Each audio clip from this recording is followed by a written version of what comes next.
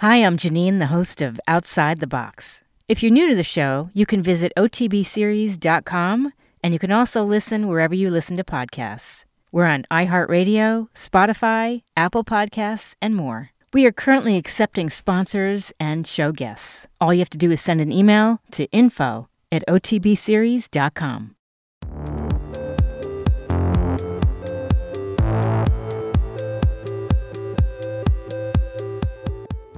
On today's show, I'm in conversation with Ernesto Mandowsky. He has spent his career connecting the dots between restaurants, systems engineering, and data analysis.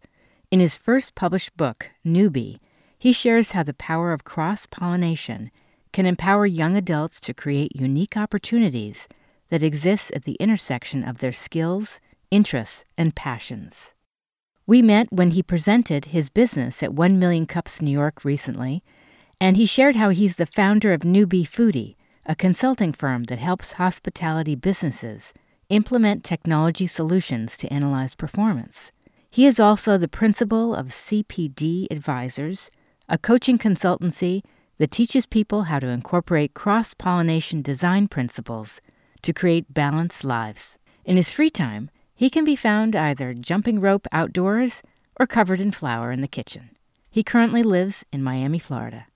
You can find out more information about Ernesto and his book Newbie on the show blog, which can be found at otbseries.com. Newbie is a story about cross-pollination, a story of combining the lessons learned across jobs, courses, conferences, and interactions with people to create a unique honey.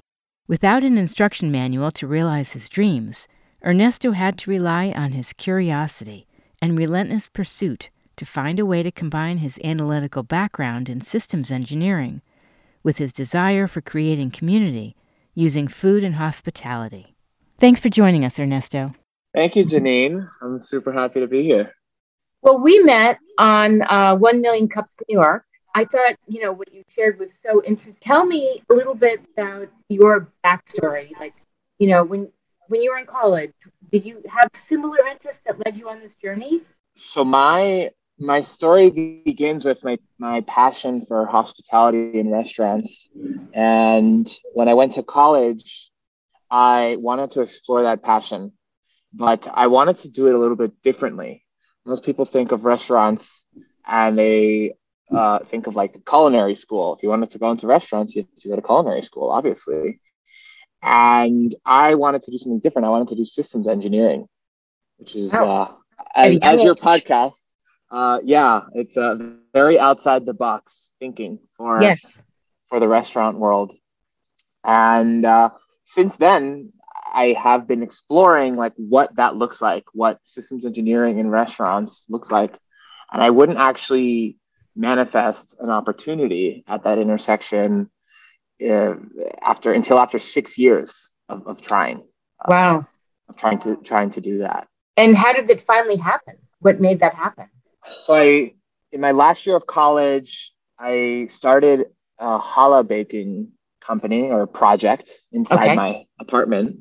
And I was delivering these challahs around during the week. I was at my day job doing consulting, doing tech consulting.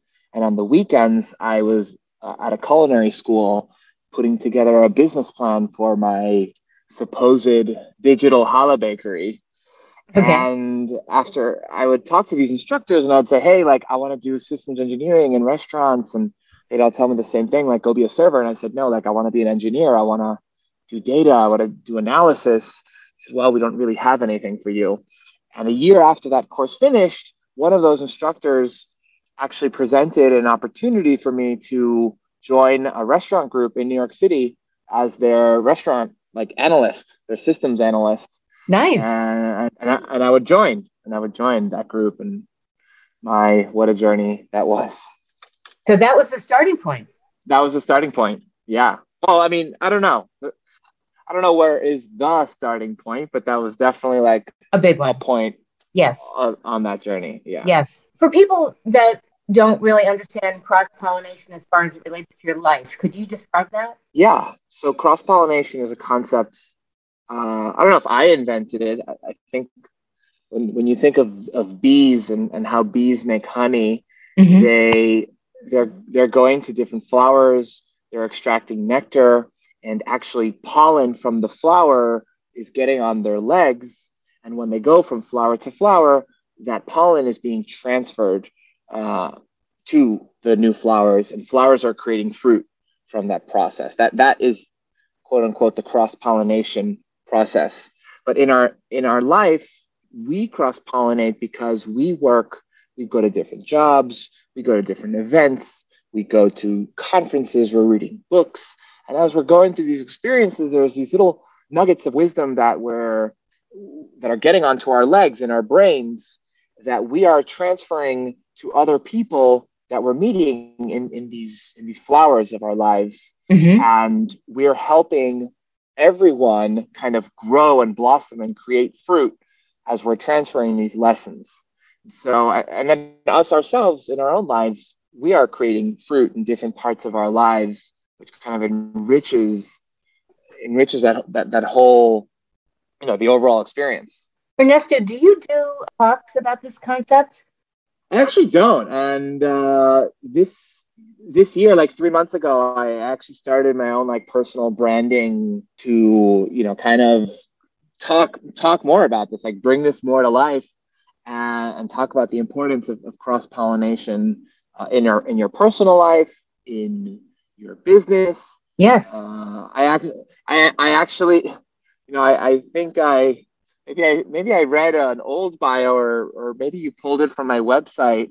But now, CPT advisors, we actually we built a proprietary process, the 6 Ps of pollination, which helps founders and entrepreneurs cross pollinate so that they can cultivate the honey of their business more effectively. And that's kind of now what I'm teaching people, like that structure and that process.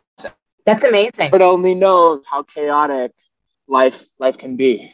There's never been a more important time to think about this concept. That's why I asked, because I feel that sometimes people think, oh, what does this job that I left, that won't help me get into this next chapter in my life? Or they don't understand that life is nonlinear, and the more nonlinear you make it, the more apt you are to meet interesting people and make new connections and be open to growth and layering your life with interesting experiences and people. Yeah, exactly. Life is nonlinear. As much structure I want to create for people, like it's not linear at all. And I think the magic happens when you color outside the lines, and when you cross pollinate, when you go to all these have these wild, ecstatic experiences. And you don't even find ways to integrate it. It's almost like the universe presents ways to pull out, that thing that happened 3 years ago. Yes. Couldn't be any more important than this exact moment in life. And I really believe what you're talking about, when I'm talking about, that is a big part of having a meaningful, fulfilling life. Definitely. I don't know about you. Did you have funny, like, summer jobs growing up? Funny's always relative, but I was a camp counselor. I think it was pretty basic. I was a camp counselor. Okay.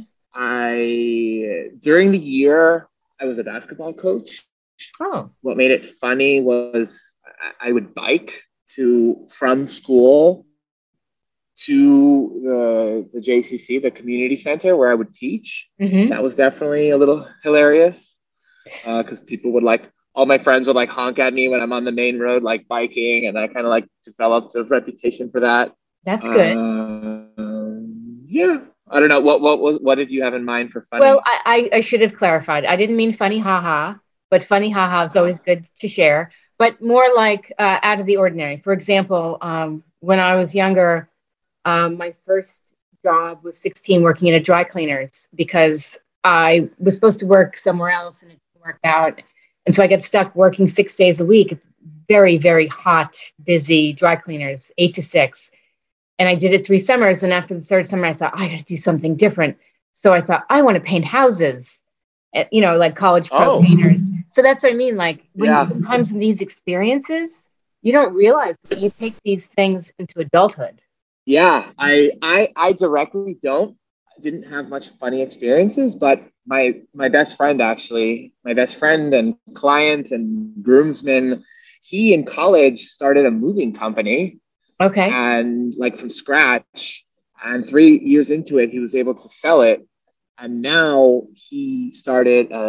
Him and I did salsa dancing in New York City, and now Love it. through that experience, he recognized the problem and started a salsa shoe company, and now is selling salsa like dance sneakers all around the world. And Incredible. it's amazing how, like, from hauling junk around college Yes. translate into now selling shoes around the world. He's hauling junk around the world in like a dance fashion. And so like that's a cool, funny, out of the ordinary job story I could share. Well, especially, and the reason I ask this question, because especially in the time of COVID, and millions of people have lost jobs, their lives have been disrupted. Understanding the concept that you're talking about of cross-pollinating your life is really important because it keeps you open. Yeah, it keeps you open, and I mean, you have to. I don't know if you've heard of the word creative destruction. Is it? Have you heard of that Creative before? destruction? No. Creative destruction is a concept invented by an Austrian economist in like the 1900s or 1800s, like way back in the day. And it's this idea how innovation happens. And most of the time, you have to like completely destroy whatever you were doing to find new ways of Yes. doing it. Like in COVID, I was, as I told you earlier, I was in the restaurant. Like I basically built my career at the restaurant world, and literally the day before COVID started, or the world ended, however you want to call it, the company that I was working for got acquired. It was a restaurant company. We got acquired by a group that owned 800 plus restaurants in Texas. And Wow. overnight, this company lost, 90% of revenues, and they had to do whatever they had to do to regenerate money. And so I found myself like turning restaurants into grocery stores. Like literally, they were selling toilet paper. I remember hearing that. Yeah, the toilet paper, eggs, like the supermarkets are being totally depleted, and so restaurants have to totally reinvent themselves, and selling family meals and selling this and selling that, and doing whatever they needed to do. So when you think about individuals who lost their job, so many people probably had to completely reinvent themselves during COVID. Yes, and that started the show in response to millions of people out of work. And then, having guests on who want to talk about pivoting and how oftentimes if things looked really, really awful in their life, something wonderful happened next. Yeah. It's all a big mindset thing also. Definitely. Yes. How you look at it. So what else would you like people to know about your book, Newbie? Newbie tells my story. It is my journey of how I went from idea of wanting to be in the restaurant world and then applying this very outside the box approach of systems engineering, and how I was really persistent in doing that, and how I kind of weaved in all the different flowers in my life to create the pollen and the nectar so that I could actually crystallize an opportunity for myself. I think a lot of these business books written by these CEOs are like, oh, and in my 20s, I was in banking. And then in my 40s, I launched a company. And it's like, great, what happened in those 20 years? And I think a lot of kids my age now, 18-year-olds, 20-year-olds, they're trading crypto, and, good for them. Like they're doing all these things, but you can find inspiration in how you can create different opportunities for yourself as an 18-year-old, as a 21-year-old, whether you're in college or you're in actually working in the corporate world, because I kind of go into these different chapters of my life and show through storytelling of what cross-pollination looks like in college, in working, in your second job, in your third job. So yeah, it has a lot of different stories. You share a story about how you had an eating disorder. Is that correct? Yeah, I had an eating disorder at 10 years old, and it was obsessive compulsive eating. I love Oreo cookies. and ice cream, and Yeah. I would eat it every day, and then like chug Pepto-Bismol, and then Because you were one nauseous. day, Wait, why the Pepto? yeah, I think because I was like, oh, I had indigestion, Yeah. and Pepto-Bismol helped, and I actually enjoyed the taste of it at one point. Oh no. And it's kind of funny because eventually, full circle, back to how everything kind of goes full circle. When eventually the doctor would say, no Oreos, no ice cream, I would lose weight, fine. I would start playing sports, fantastic. But 10 years later, when I was in college, before I was doing the challah company, I would come up with this amazing dessert concept where it's like, I was going to take, oh, you live in New York. You remember the cronuts? I don't live in New York now, but I lived there years ago. What was it called? Cronuts? Oh, so there was a dessert called a cronut, and then this guy was like, I'm going to take croissants and donuts and make a cronut, and people were going crazy.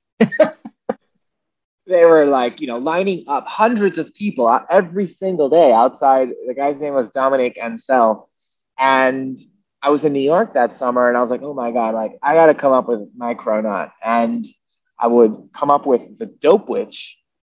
And Oh, the Dope Witch was a donut sandwich with ice cream that was panini pressed. oh, stop it. And it was like the most insane thing ever. I would go back to college and start selling these, and like, I Oh, don't know if it's like the eating disorder was like related, but like I love dessert, and I took that dessert aspect and created this. I love the name. The name alone. Thank you. Yeah. Dope, which was That is fun. unbelievable. So you're really creative. I guess so.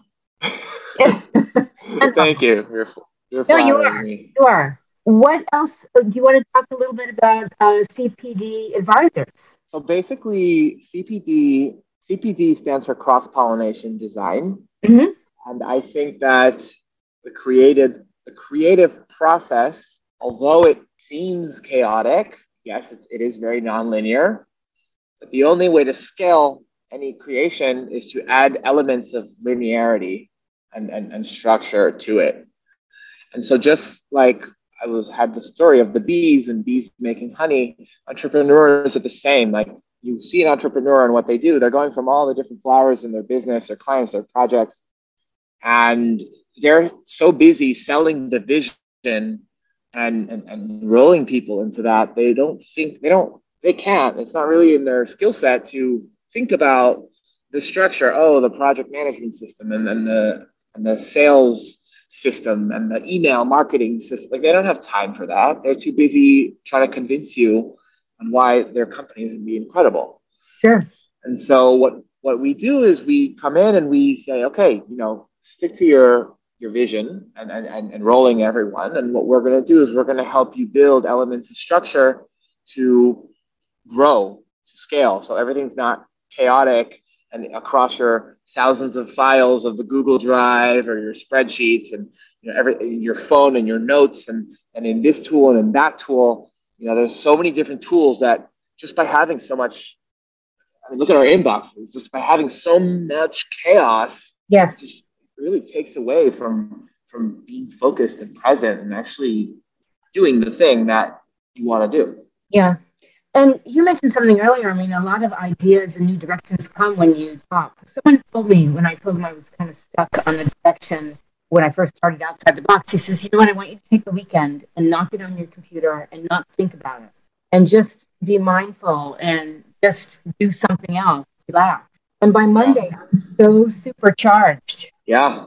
It's I wasn't ever a religious man, but more and more I'm seeing the beauty of keeping a Sabbath or a Shabbat practice, which is kind of like that. It's you shut off for a day. Yes. And just be present in the moment, not work. And that's great. There's magic in that.